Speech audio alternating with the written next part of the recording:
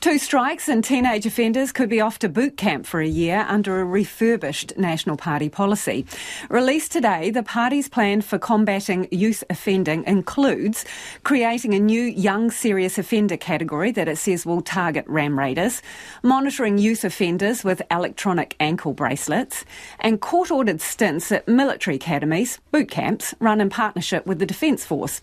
It's also committed to funding intensive supervision by community-based groups. Well, joining us now is the party's justice spokesperson, Paul Goldsmith. Kia ora. Kia ora.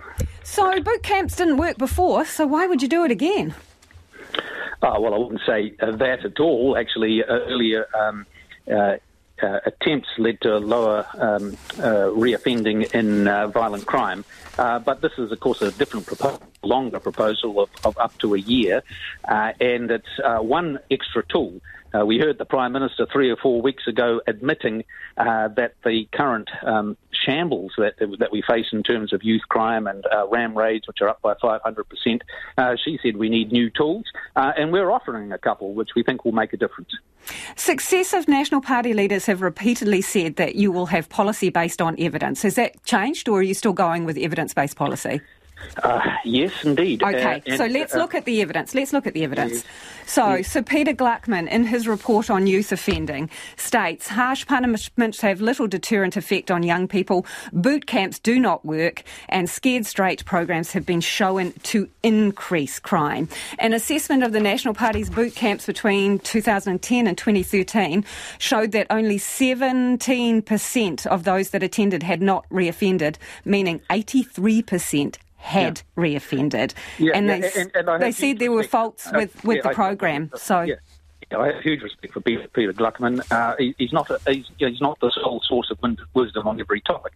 And when it comes to evidence, the justice sector, unfortunately, it's amazing how little research has been done across a whole range of areas. But the one thing for sure, there is no evidence that the current approach for a young ram raider to pat them to a family conference and say, we'll see you again next weekend when you do exactly the same thing. There's no evidence that that's working, and quite the contrary. The evidence is that it's not working, and New Zealanders are not feeling safe. Is one failed policy a reason to introduce another failed policy? And you talk about studies, and I just want to reference you to another international study, which was a review of 30-odd studies into boot camps, and it found that there was no difference in reoffending from boot camp participants to other people who had offended. So zero difference. And so why go there again? Because what we've got at the moment isn't sustainable. I mean, all the evidence I need is in the eyes of Matt today, who has a sporting shorts store that's been ram raided 3 times. He's at his wit's end. His wife and him are scared every night. You go to time and time again to see the victims of these crimes, and they're just desperate for something to be done. And everywhere you look, on everybody, there's just no consequences for this. And these young people are just running around knowing that nothing ever happens, and that has fed this dramatic increase in this kind of activity in the last 2 or 3 years. I was again talking to some retailers this afternoon who have been in retail for 15 years. And in the last 3 or 4 years, the sense of lawlessness has built up, and it has been a direct response to the clear message that comes from this government that is a culture of excuses. Everything is somebody else's fault, and there is no accountability and responsibility. So the point of our policies is to make it very clear that there will be responsibility. But they have to work, don't they, Paul? They have to work. And I'm sure there is lots of empathy and sympathy with these shop owners, absolutely. But there has to be a policy that works. So what is your measure going to be of success for boot camps when the numbers haven't stacked up previously? Well, of course, this is a different approach. This is a longer approach, and it's one of the 4 things that we're proposing. First of all is a new category of offenders, young serious offenders.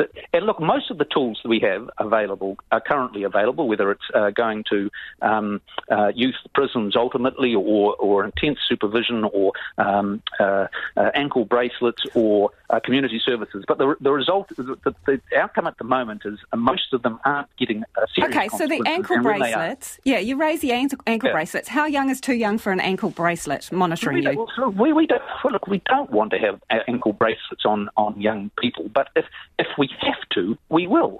And that's the point. The purpose does the thought of putting an ankle bracelet on a young offender, does it break your heart, Paul?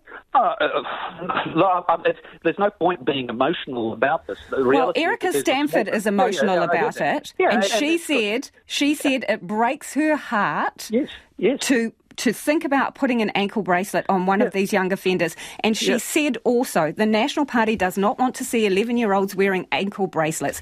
Did she get that wrong when she said that in October?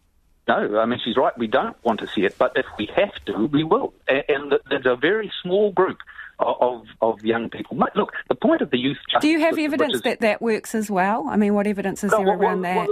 Well, the evidence is that you're having kids 10, 12, 13, 14, not committing one ram raid, but multiple ram raids. And the evidence is that it just keeps on going on, and that's not acceptable. So there has to be some way of saying, if you've done it a second time, actually, no, there will be a curfew, and you will have a bracelet, and you won't be doing it again. And the group involved in this is very small, and these are the last resort consequences, but we have to have some consequences. Otherwise, we're going to continue with the situation where people now are frightened to go to work and work in retail, are frightened and at their wits' end about their businesses and their livelihoods.